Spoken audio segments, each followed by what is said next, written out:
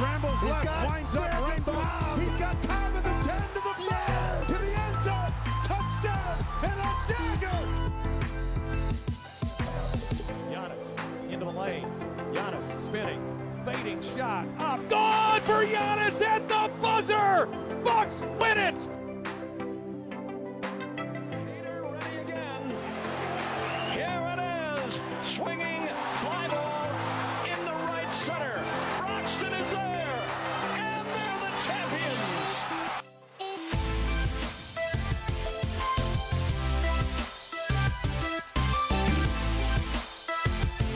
Brewer fans, welcome to the Brewers Trilogy podcast presented by the Wisconsin Sports Trilogy, the podcast for not only them diehard baseball fans, but also for those fans who enjoy cheering for a team that revolves around beer. My name is Tyler, aka T+, your host for the show. I'm a contributor for Reviewing the Brew for Fansided and one of the founders of the Wisconsin Sports Trilogy podcast. You can find all the work we do on Twitter at Trilogy_pod. Joining me, as always, is good buddy Trevor, aka Sunshine Bender. You can find him on Twitter at Bender_Trevor. He is a host of our Packers Trilogy podcast, so make sure you are looking for that as that season is approaching us quickly. But we are here to talk Brewers baseball and specifically recap the Twins series. But before we get to that, how are you doing, buddy? Well, I feel like I'm about as good as you sound. I don't know if you're getting sick or something over there, or if you're just really tired. But that's about tired, angry a little bit at this week in this series. It didn't help that the first game of this series, which would have been on Tuesday the 18th, the Bucks lose against the Magic. And then I stay up to watch this 12-inning nightmare, including the first 8 innings where it was extremely boring as a hoping for Brewers offense. And then you think they're going to do it after they get it tied up in the 9th, and everything seems to be going well. It seems like everything's going to be back in the Brewers' favor. They're going to win the game, and then they lose, and that was a little bit frustrating. It was nice to take a game from the Twins, but I guess overall I would have liked to see a little bit better series. I was really, really hyped going into this after that 3 games straight in Chicago wins. I thought that was going to kind of translate nicely right into here. We take 2 from them, and it gets us to 6-4 in this 10-game stretch of Twins, Cubs, Twins. I mean, I'll take 5-5. We talked about it before. 5-5, if you split that, that's pretty good, and that's what the Brewers did. So, I mean, we got to give them credit where it's due, right? Yeah, you're absolutely right. Thanks for telling me I sound like poop, by the way. Jesus, I get my mic back, and all of a sudden now I sound worse? That's not how it's supposed to work. No, your voice sounds better. You just sound tired or something. Oh, Jesus. You know, some people take that insulting. Jeez. You'll get over it. Yeah, that's fair. I'm over it already. So, I am angry now that you basically recapped Game 1. Like, we were talking before the air. I'm impressed you stayed up to watch that because I fell asleep after Hader got done pitching in the 10th. So, yeah, like when you make a comeback like that in the 9th inning, scoring for 3 runs after literally no action up until that, you feel like you need to win that game. Otherwise, it's a big letdown. And that's really how I feel about it. It was just so frustrating, especially once you got into extras and just kind of the way they lost. Like, they were getting runners on. Obviously, you start with a runner on base at second, but getting runners on in extras. I think Yelich walked to start 1 inning and then couldn't get any runs in. And then in that 12th inning where they ended up losing, Jerko was the runner at second, which is just fucking terrible. And Ryan Braun hits a single, and, well, Jerko can't score off that because he's slow as molasses. And then Arcia hits that liner into right, and, you know, I kind of understand, like, it's a tough situation to be in. Do you tag? Do you run? And, you know, I think he did the right decision, but it's just, you're so close to winning, and then, of course, Urias strikes out to end the 12th, and then the Twins go on to win after that. You're right. As we were talking before the game, as we were reliving that, it just makes it even more frustrating. Otherwise, as long as we're hitting up the other games, we'll recap the second and third games here real quickly. In Game 2, that was kind of the opposite of Game 1. The Brewers' bats finally came to life for what felt like the first time all season. Brett Anderson actually had a good start for the first time all season, really. He gave up his only run in the second inning of that game. The Brewers would bat around in the lineup in the third and fifth innings, scoring 4 runs in each of those. Hiura hit a solo home run off a position player. That's an unspoken rule. Don't do it. Just kidding. Who cares? Home run's a home run. Otherwise, game 2 was that weird game where Keston Hiura forgot how to run the base paths. He didn't run out a pop fly in the first inning, and Christian Yelich was on first, and the Twins just let it fall, and it was the easiest double play you'll see all year. And then he also got thrown out by a mile trying to steal second base later on in that game. I really have no idea what happened there. And then game 3, a 7-1 loss. You think you can take the rubber match with Brandon Woodruff on the mound, but for the second start in a row, he really didn't have his best stuff. He scattered 9 hits throughout the 5 innings that he pitched, and then just left a mess for Freddie Peralta, who only gave up 1 run in the 5th inning there, which really saved Brandon Woodruff's stats for the day, especially in the earned run category. But then offensively, Brewers were no hit until the 5th, and then no hit spoiler Eric Sogard broke that up at that point. Then we got a solo home run from Justin Smoak as the only run of the game, and then Perdomo really kind of fell victim of the game being blown wide open in the 8th as the Twins picked up 3 runs off him there. So, besides game 1, what'd you think of the other 2 games, Trevor? This most recent game was another frustrating one.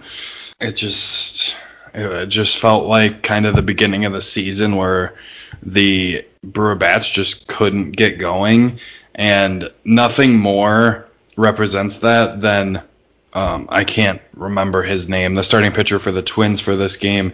He went through the first time through the order, and he had 8 strikeouts.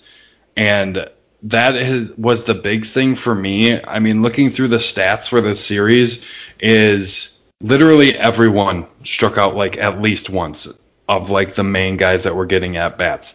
Arcia, Urias, Pena, Jerko, Gamble, Smoak, Keston, Garcia, Braun, Yelich. They all struck out at least one time. And that's getting frustrating for me.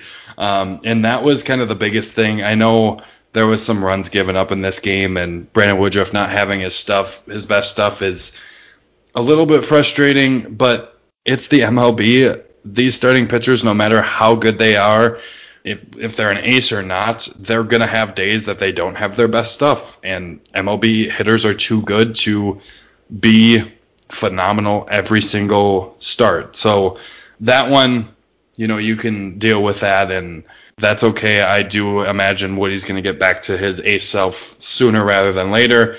And then that game 2, that was great to see. That one, once the Brewers kind of blew it open a little bit, I will be honest, I didn't watch a ton of that game because it was kind of getting blown open and I had other things around the house to do. So I did not watch a ton of that game. But then, of course, I realized Drew Rasmussen was making his debut. And, of course, I didn't freaking record the game, so I'm like, shit, I'm not going to be able to watch it. But luckily, after I got home from work, I was able to watch the replay on Fox Sports Wisconsin, and they skipped the first 2 outs of the first inning he was in, the 7th, and then I believe I was able to watch the whole 8th. So I did get a little bit of feel for him, which was nice to see him out on the mound, and Perdomo for that matter. But we got to see Perdomo figure out that whole control issue. Yeah, you're absolutely right. It was exciting to see both of these guys' MLB debuts, and you're right with Perdomo. 5 walks in the 2 innings he pitched this series, and it was the first game on whenever we lost in 12th innings. They brought him in. The Brewers were down, I think, 2-0 at that point. It was the 7th or 8th inning. I forget when he came in. And then he was facing 4, 5, and 6. And Rock on TV was like, oh, that's good. Craig Counsell's putting him in a good position to succeed. And I'm like, what? What of this is a good position to succeed? It's a close game within graphs. You're facing the heart of this order here. And he ends up giving a run that inning. If they would have put one of their other high leverage guys in, and then they would have got their 3 runs in the 9th inning, we would never have had this whole extra inning scenario. So I kind of really disagreed with seeing him at that particular moment.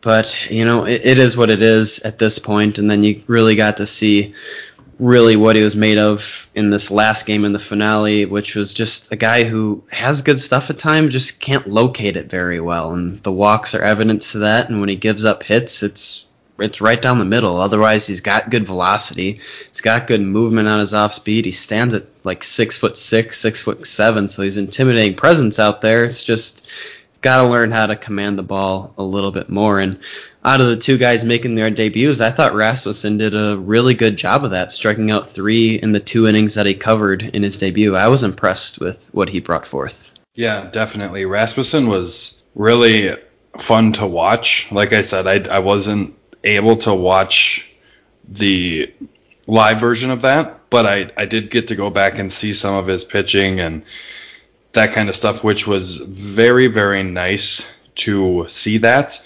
and watch that young guy that we were excited about. I can't remember what guest we really talked about him having the highest graded fastball in the organization and those types of things.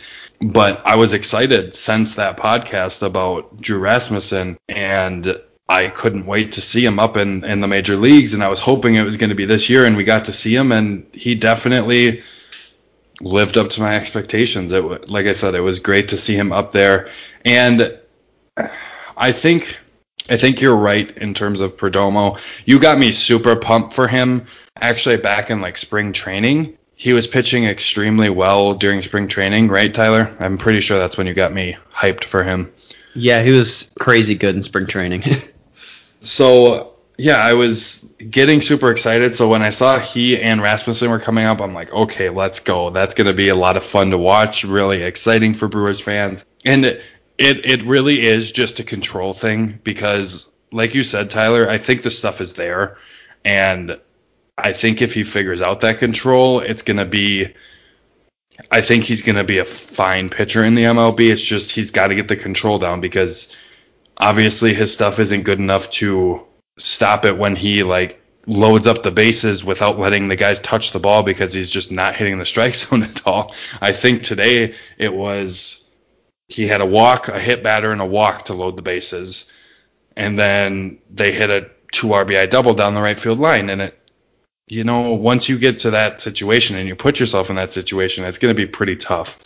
And to your point, I do think it would have made more sense to not bring Perdomo in for that game against Maeda, in which he was incredible. He deserves all the credit in the world because that guy was absolutely spot on.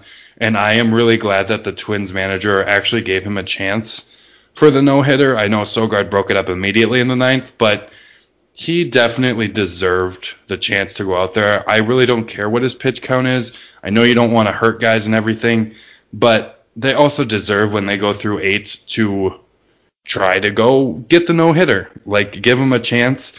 And I thought that was cool that they actually let him do that because you hear about combined no-hitters a lot nowadays and not so much a single pitcher doing it. So that was really nice to see. Back to Perdomo, though, I do think they definitely could have used their high-leverage guys. They had Williams, Hader, and Phelps all ready to go. So let's say you put in Williams, who struck out 3. He did have a walk, but he did not allow a run. And like you said, then if that happens, then the next inning you're probably going to see David Phelps, and then you're going to see Josh Hader in the 9th. And at that point, it's 3-2 at the end of the 9th because the Brewers put up 3 in the 9th. So, I mean, it was a little bit of a questioning decision, but I also kind of get where Rock is coming from because at that point, you just didn't think the Brewers were going to have any offense that night because that's how good Maeda was pitching. Outside of that one, and it was like a bloop hit, and I think if that guy just turned the right way initially, he probably catches that. It was just kind of a weird hit, and if that wasn't a hit, I do think Maeda probably gets the no-hitter, and then that extra run doesn't really matter. But it's definitely an interesting kind of inflection point for this series, and it changed a lot in this series, I think, because that goes from the Twins winning the series to the Brewers possibly winning the series if they went with their normal high leverage guys in that situation. Yeah, because it was the 8th inning. I'm looking up now that Perdomo came in, and then of course after the Brewers got 3 in the 9th, then Devin Williams came in after that. So yes, you're right. Williams would have been a great chance for him to come in right there. And as long as we're on the topic of Devin Williams, we have to talk about his performance. Like, he threw so many damn changeups. I know you were messaging me during the game, you're like, oh, I never get sick of watching that. But of his 13 pitches he threw, he threw 16 pitches, 3 are fastballs, 13 were changeups. One of the changeups was fouled off. The other 3 swings came against it. They were whiffs, and then the other 5 were called strikes. So, like, it's just insane what he's doing this year, and really just coming out of nowhere. I mean, the guy's a beast, I think. Yeah, I 100% agree. Like, when you watch that pitch, first off, it is a pretty big change of pace. I think his changeup's normally around 83, 84, I think, and he throws, 95 to 98-ish range, like high 90s, I'm pretty sure he throws. So the change of pace, one, is crazy. And then the movement he gets on that pitch is absolutely nuts. So it cuts hard in on a right-handed hitter, and it cuts and it drops a lot. Like, there is so much movement. I didn't know it was possible to get that kind of movement on a changeup, but he has legit the best changeup we've seen in a Brewers uniform since Trevor Hoffman? Maybe Jeremy Jeffress when he was right. Maybe. Yeah, but, they said on the broadcast, I think, comparing it to Trevor Hoffman, and that's some pretty elite company. And the fact that he only has to throw 3 fastballs in an inning, and that changeup is still that effective, like, what if he goes more 50-50? And because his changeup moves so much, you can probably start his fastball and his changeup in a similar spot, and the hitters are not going to be able to catch up to that fastball if he's starting in similar spots that they have no idea what is coming. They're either going to sit dead red and look for the fastball and maybe make contact with it, or they're going to be looking for a fastball. It's going to be a changeup, and they're going to look ridiculous. Or the other way around, but they're never going to be able to catch up to the fastball if they're looking changeup. So I feel like he should add a little bit more fastballs, but, I mean, you really can't complain because that changeup is, like, dumbfounding to me how good it is, and he's going to be a weapon going into the rest of this season, into the postseason, into next year. As long as he's in a Brewer uniform and that changeup is doing what it's doing right now, we're going to have a setup man for the foreseeable future. For sure. I'm not going to argue with his results. That's for damn sure. Unfortunately, we do have to talk about a guy who is continuing to struggle and now got shifted to the injury list, and that is Corey Knebel. So he pitched in the blowout game, got the 9th inning, Brewers winning by a mile, and couldn't even finish the 9th, couldn't complete it. Only got 2 outs, gave up 3 hits, walked a batter, 2 earned runs, and then 1 just booming home run that he left down the middle of the plate. So, of course, I thought the hamstring injury is probably one of those, fake injuries. The guy's struggling to put him on the injured list, pretend something happened. But according to Adam McKelvey on Twitter, he says that Knebel's been compensating and his hamstrings have been suffering, whatever. I don't know what's exactly going on. But the interesting part that I find with this is if and when Corey Knebel's ready to come back, say he doesn't end up on season-ending injured list or whatever, and they want to bring him back, they're going to have to because they can't option him down. He is out of minor league options. So, kind of really at this point, I almost feel like just put him on the injured list for the rest of the year and see him next year. But what are your thoughts on that? Bringing him back scares the shit out of me because I think Counsell wants him to be in the role he had been. And right now, just like you said, you're not going to argue with the results with Devin Williams. Why argue the results that is that 7, 8, 9 in Phelps, Williams, and Hader? Why argue with that? I think I saw a graphic that Williams, I can't remember the one of them's 0.9, one of them's 0.93 for Williams and Phelps, and Hader hasn't given up a hit yet this year. I'm sure you have all heard that multiple times now. And so his ERA is at 0. So I don't understand why Counsell is trying to get Knebel back into that group, because that group is as good as it can be right now. It can't be any better than what they are. So why are you trying to put Knebel back into these high leverage, high stress situations?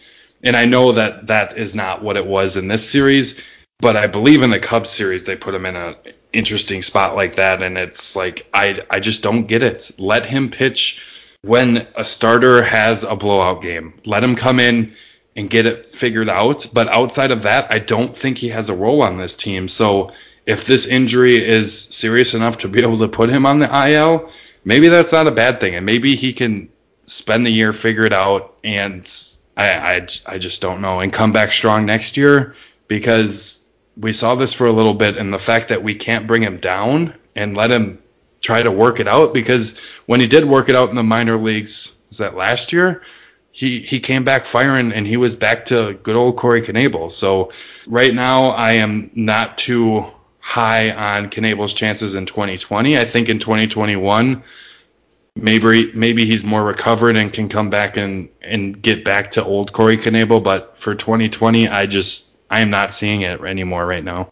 Yeah, what you were referencing to with Knebel was 2018, because in 17 he had an all-star year, was incredible. 18 he struggled a little bit, and then weirdly enough had a hamstring injury that year as well too, and never really found his groove until September, and then was lights out for that in the postseason. Of course, he obviously missed last year, but I'm not quite sure if it's the same hamstring or those are related. But I'm not giving up on him, like, as you know, in the future. I'm giving up on him this year is kind of my stance on Corey Knebel right now. Yeah, and if it's a normal year, I don't think we're saying this right now. Well, if it's a normal year and we're only 25 games in or whatever we're in right now, if that's the case, if it's, mid to late August and in a normal year, so you're already, 130 games in or whatever it happens to be, then I would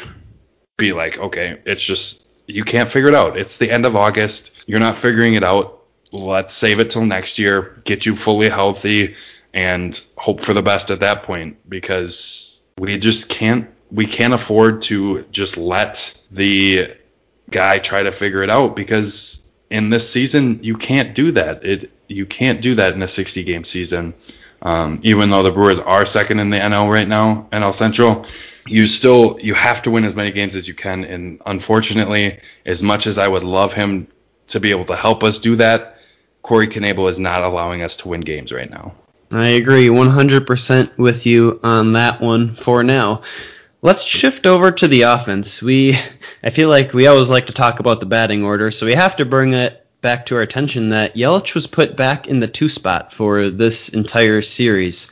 Of course, that's where he spent most of his time when he won MVP a couple years ago, and then most of last season, and then got shifted to the 3 spot eventually. But what do you think of him coming back in that spot? Is it a big deal? Are we just kind of make something up over nothing here, or where do you like him? Well, I think you know where I like him.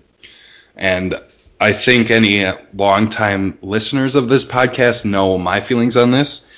I think you put your best hitter in the 3-hole. That's what I believe is the correct move. Now, I get baseball is moving to the 2-hole. To me, I just don't understand that. I just don't, because why not put your better hitter in the 3-hole? That still gets him very, very similar number of at-bats throughout the year. Now, there's going to be times where the 9th inning ends and Christian Yelich is on deck, but that to me is not that big of a deal. I just like having a leadoff hitter, a guy that can get on base. Then you have Keston, who, when he's on, he can hit like no other. And I just want 2 guys in front of Yelich, because that is going to give him more opportunities to get back into it, get his RBIs, get him back into the swing of things and being the Christian Yelich that we know and love. Now, And I also think that this is important for Keston Hiura because having Christian Yelich behind you, even knowing that Christian Yelich is not hitting like he has in previous seasons with the Brewers, still having Christian Yelich behind him is definitely going to help Keston, and I think that's more important to Keston. And I get that Yelich might not get quite as many pitches to hit with that four-hitter kind of rotating and not always being very consistent in that four spot. But honestly, I would love to see whoever Counsell wants in the leadoff hole because we don't have a true leadoff hitter. And maybe that's strictly matchup based, whatever. And then I like Keston Yelich because I think it helps Keston, and I think it gives Yelich more opportunities to give us production. And I think even though he's not MVP Yelich right now, I think he's the best player on our team, and he needs the opportunities, and he deserves the opportunities in that 3-hole. Yeah, I completely get what you're saying, how it would potentially boost Yelich's production standpoint. That makes sense to me. The only reasoning I could think to kind of counter against that was just the fact that Hiura, he's not like he's a free swinger, he just doesn't draw a lot of walks. He obviously has a lot of swing and miss in his game. It seems like this year more so than what we saw last year. But when you move Yelich up into that 2 spot, he's obviously going to get most likely on base a lot more than what Keston Hiura has, and we've kind of seen Hiura, he's that streaky hitter so far this year. When he's on, he's on. When he's off, it's awful. So, it's kind of, balancing things out. Like, now when Keston's on, yeah, he's going to produce like crazy, especially when Yelich is getting on base. I mean, he drew quite a few walks this Twin Series, so yeah, I guess it kind of, I'm using the same argument as you are. It's just helping more so than Yelich's, and then kind of how you already mentioned it, having Yelich up 1 extra spot will get you, him and potentially an extra at bat every game, especially later in the game. So I don't know. I'm sure it'll probably switch multiple times throughout the rest of the year. So I guess that'll just be something to monitor. And guys are still trying to figure out their offensive roles at this point, unfortunately. So hopefully we get it figured out soon. Yeah, and we've already seen it this year so far, but Craig Counsell is going to tinker with this lineup, with this starting pitching rotation, with the bullpen rotation. He's going to tinker all 60 games. That is what Craig Counsell does. He's very, very good at it. For times that I don't agree with what he's doing, more often than not, he is pressing the right buttons. So I'm going to let him continue to do what he does because I fully trust and believe in his managing. And although it's not a style that I would do or that I particularly like, I know it's been very effective for the Brewers, and I'm going to let him continue to do it. For sure. All right, let's switch over into our series MVP and series dud. You like MVPs first, don't you? Is that where you want to start today? Yeah, that is.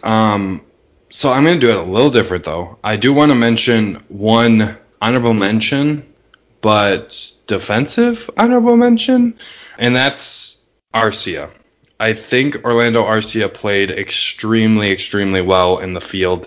Tyler, you wrote down some plays here. He did cut down Rosario at home. The relay was from Brock Holt in left, and just an absolute bullet. And if he was a 16th of a second longer on his release or anything, he would have been safe. That was a very close play at home. A great throw to get it there. He got a double play to get Woody out of a jam in the 5th, and also he had some really nice throws deep in the hole this series. One in particular, I think, was on Buxton, and was deep in the hole, and just stopped on a dime and threw it as hard as he could across the diamond, right on target. And like I said, I'm pretty sure that play was on Buxton, and that guy's insanely fast. So just impressive stuff from Arcia on the defensive side of the ball. Offensively, not so much. 1 of 8, a walk and a strikeout, but I do think that defense deserves some mention there. In terms of MVP, this one's kind of tough for me. There's some decent performances, but there isn't anything that really really jumps out at me. But I'm going to go with a guy that has continued to be the same guy all year long, and we kind of raved about him a little bit earlier, and that's Devin Williams. He continues to be a great guy out of the bullpen, and it continues to be, you know what you're going to get when he gets out there, and that's a lot of strikeouts and not a lot of hits. And it wasn't anything more than that in this series, but I do think he deserves some credit and recognition on this list, as he has not been on this list for either one of us yet. So I am going to go with Devin Williams. Like we talked about, his changeup is nasty. In this series, he had an inning pitched, 3 strikeouts. He did walk a batter, but pretty spectacular stuff from Devin Williams. So I am going to go with Williams as my series MVP. Ooh, well, you hit on my 2 honorable mentions already, so great minds think alike. I'm gonna go way out in left field here. Actually, I guess not literally left field. I'm gonna go way out onto the pitching mound for my MVP here, and that's Corbin Burnes. So hey, let's go. just hear me out. You'd be like, what? So Corbin Burnes opened up this series, had to pitch against Kenta Maeda, who was obviously, as we know, took a no-hitter into the 9th, and Corbin Burnes didn't back down. Yeah, and like any performance outside of Maeda's performance is going to look bad against him because he was that spectacular. Oh, absolutely. And, you know, the weird part is, like, Burnes cruised through the first 4 innings. It was awesome. He really hit that roadblock in the 5th inning, and I believe he had the bases loaded and was able to get out of it with just 1 earned run. So if it wasn't for him struggling through that 5th inning, he probably could have worked into the 6th. So I think that's just a growth thing that we'll see Corbin Burnes get over eventually. But we talked about it as we were previewing this series. You know, we want a good start out of Corbin Burnes. This is his first time in the rotation since, game 2 of the year. And if he flops, then that just really sets you behind throughout the rest of the series. And I thought he did an excellent job setting the tone for starting pitchers this series. I mean, granted, we still didn't score first this series, which apparently isn't going to happen all year, but he limited damage. It wasn't giving up the big inning at all. So MVP for me, Corbin Burnes. I do think that's low-key a pretty good pick, because last year's Corbin Burnes would have gave up 3, 4, 5 runs in that situation. This year's Corbin Burnes allows 1, gets out of the jam, and that, like, if you compare that to Woody, these past 2 starts, really hasn't had his best stuff, hasn't been able to pitch long into games and be dominant long into games. But I mean, you look at both of these guys. Woody pitched 5, gave up 9 hits, gave up 2 runs, walked, 3 strikeouts. Burnes, 5 innings pitched, he only gave up 2 hits. He did have the 3 walks, which is a little bit concerning, but he had 5 strikeouts and he only gave up 1 earned run. And like I said, last year, that is completely different situation.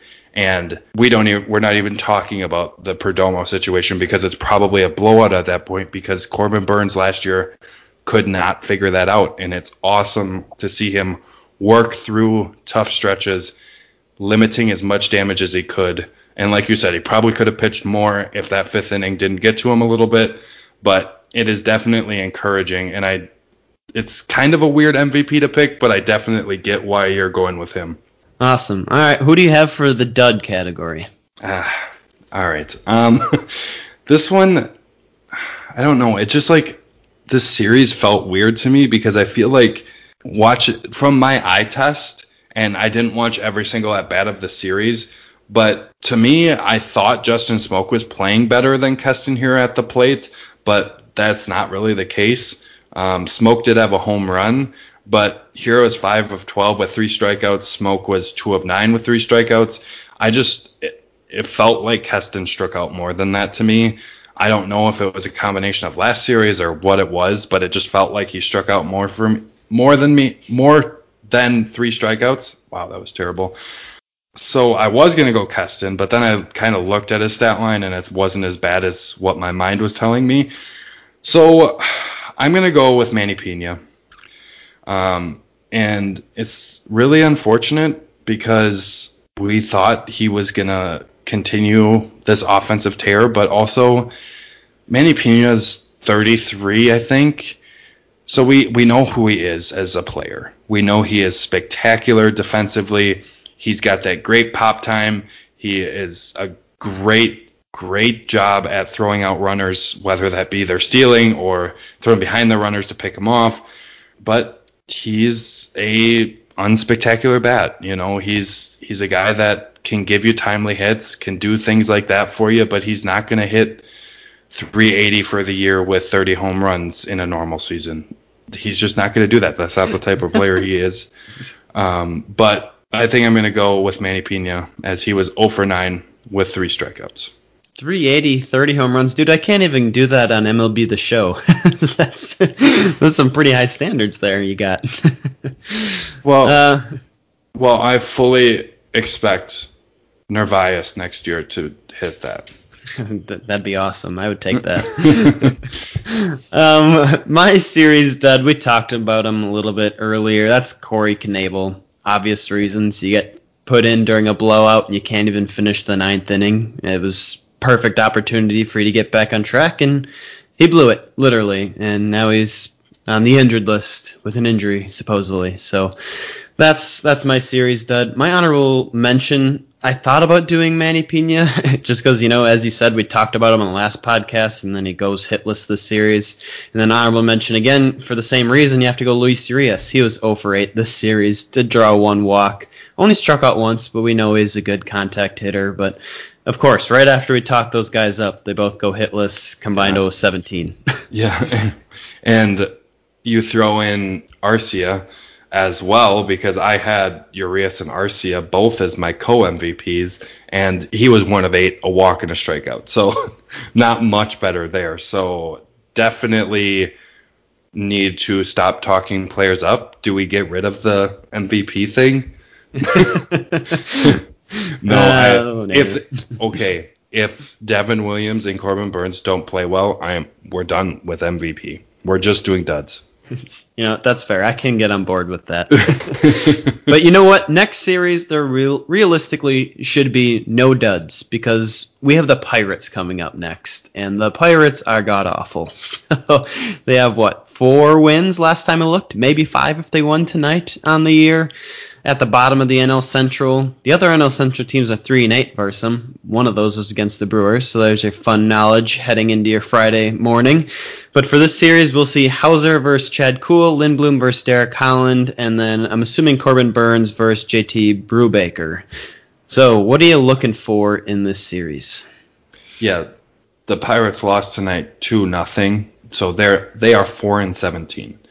I am looking to bring out the brooms. That's what I'm looking for. So this is a 3-game series. So on Sunday, if I do not have a broom with me while we're recording this, because the Brewers don't have one of those yet, I'm going to be upset. I'm going to warn you right now. I am not going to be happy if I don't get to get the brooms out on Sunday. Hey, picture or it didn't happen on Sunday, just so you know. What? I said you got to take a picture of yourself recording with a broom. Otherwise, it didn't happen. All right. Well, I will reply on Twitter with a picture of me after you post the podcast on Twitter. How's that sound? That works. That works for me. For what I'm actually watching during the series, I'm really interested, one, to see how our offense does. I know typically I go with starters here that I'm eyeing, but I think for me can this offense kind of bounce back from a not so great performance in Game 3, and can we get back to our offensive output in that Cubs series where we had 4, 5, 6 runs every game? Can we get back to that kind of offensive output? Because I think our pitching staff, whether it be starting rotation and or the bullpen, I think they're good enough. If you're giving them 4 to 6 runs a game, we're going to win a hell of a lot of games if our offense can get somewhere in that 3, 4, 5 runs per game range, or at least for a little bit get up there and string some series wins together, sweep a couple times. You don't have to do it all year, but let's get that offense going a little bit and allow this pitching staff to pitch without pressure, to pitch with a lead for once. That is what I'm looking for. I'm looking for this offense to really step up, and there is not a better team to do it against in the Pirates. Yeah, you're absolutely right. And the Pirates' expectations heading into this year weren't great to begin with, but they've just been hammered with injuries this year, in particular in their pitching. Joe Musgrove, he's out. Right triceps inflammation. Mitch Keller, another starter, oblique strain. And then you go to the bullpen. Kyle Crick, he'll be out. Nick Burdi out. Michael Feliz out. Clay Holmes out. And then even on the offensive side, I don't know if you watched this video, but their utility man, Phillip Evans, was lost for the season. He collided with outfielder Gregory Polanco and ended up breaking his jaw. Had to be taken off on a stretcher, so that was kind of scary. But they just can't catch a break, and, when you look at it from the Brewers' perspective, you think going into this you have to take a sweep, which, in baseball terms, you never really have to win a sweep. But if you look forward even more, the Brewers go 3 against the Pirates, 4 against the Reds, and then another 4 against the Pirates. So 7 of our next 11 are against the Pirates, and it kind of at that point you think, what NL Central team can beat up on the Pirates the most? Will that give them an edge and start to pull away with the division, or maybe someone pulls away in the 2 spot? And I think, there's definitely that possibility. So I do think these games have some meaning to them, and these upcoming 7 games against the Pirates, you have to hope you take 5 of them, right? You don't want to go 4-3. 5-2 would be perfect, I think. I definitely agree. I think that's like making a football game a absolute for sure win. There's obviously games you should win. In baseball, there are series you should win. But saying that you should sweep this series is kind of tough. Like, you can't expect that. There's so much that goes into a baseball game. And to win 3 in a row is not easy. These are professional athletes you're playing against. So I'm hoping for the sweep. That I really want it to happen. I think this is a team that it definitely could happen against. But if the Brewers go out and, you said they have a 4-game series with the Pirates coming up as well? Correct.